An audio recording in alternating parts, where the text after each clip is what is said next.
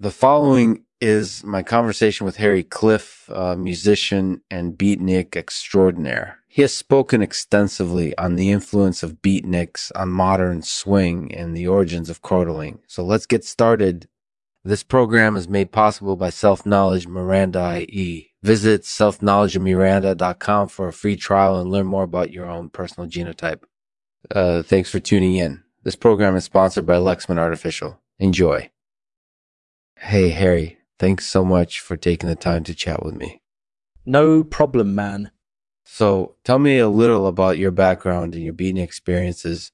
Well, I grew up in a pretty beatniky part of town back in the late 60s and early 70s. I was heavily influenced by everything from Jack Kerouac to Thelonious Monk, and I guess you could say was pretty into the whole hippie thing. I guess you could say I was pretty into the whole hippie thing. So what led you to start playing swing music? I first got into swing in the late 70s when I started going to jam sessions at the Indian nightclub in downtown Toronto. I was blown away by the funkiness of the music, and I started to experiment with it myself. How did you come up with the idea of crotaling? That actually came about fairly spontaneously. I was noodling around on the banjo one day, and I came up with a really funky sequence that I called a crotal. It kind of blended burlesque and Lindy hop into one amazing sound, and I just started calling it that because it rhymed with dindles.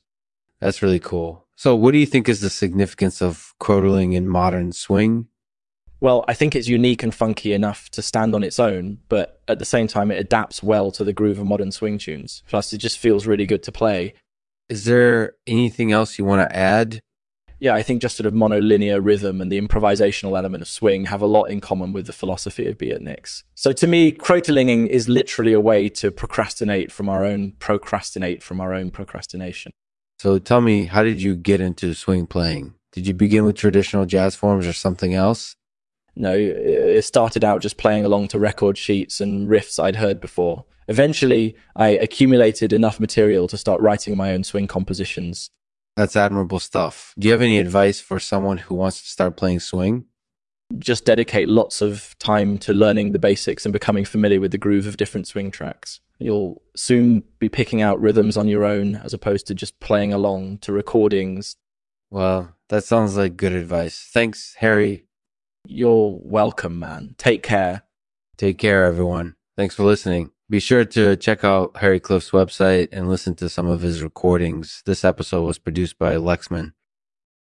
If you have any questions or feedback, please feel free to leave a comment below or visit the Lexman website. You can also follow us on Twitter, Facebook, and Instagram to stay up to date on all the latest news and happenings at Lexman. Thanks for listening.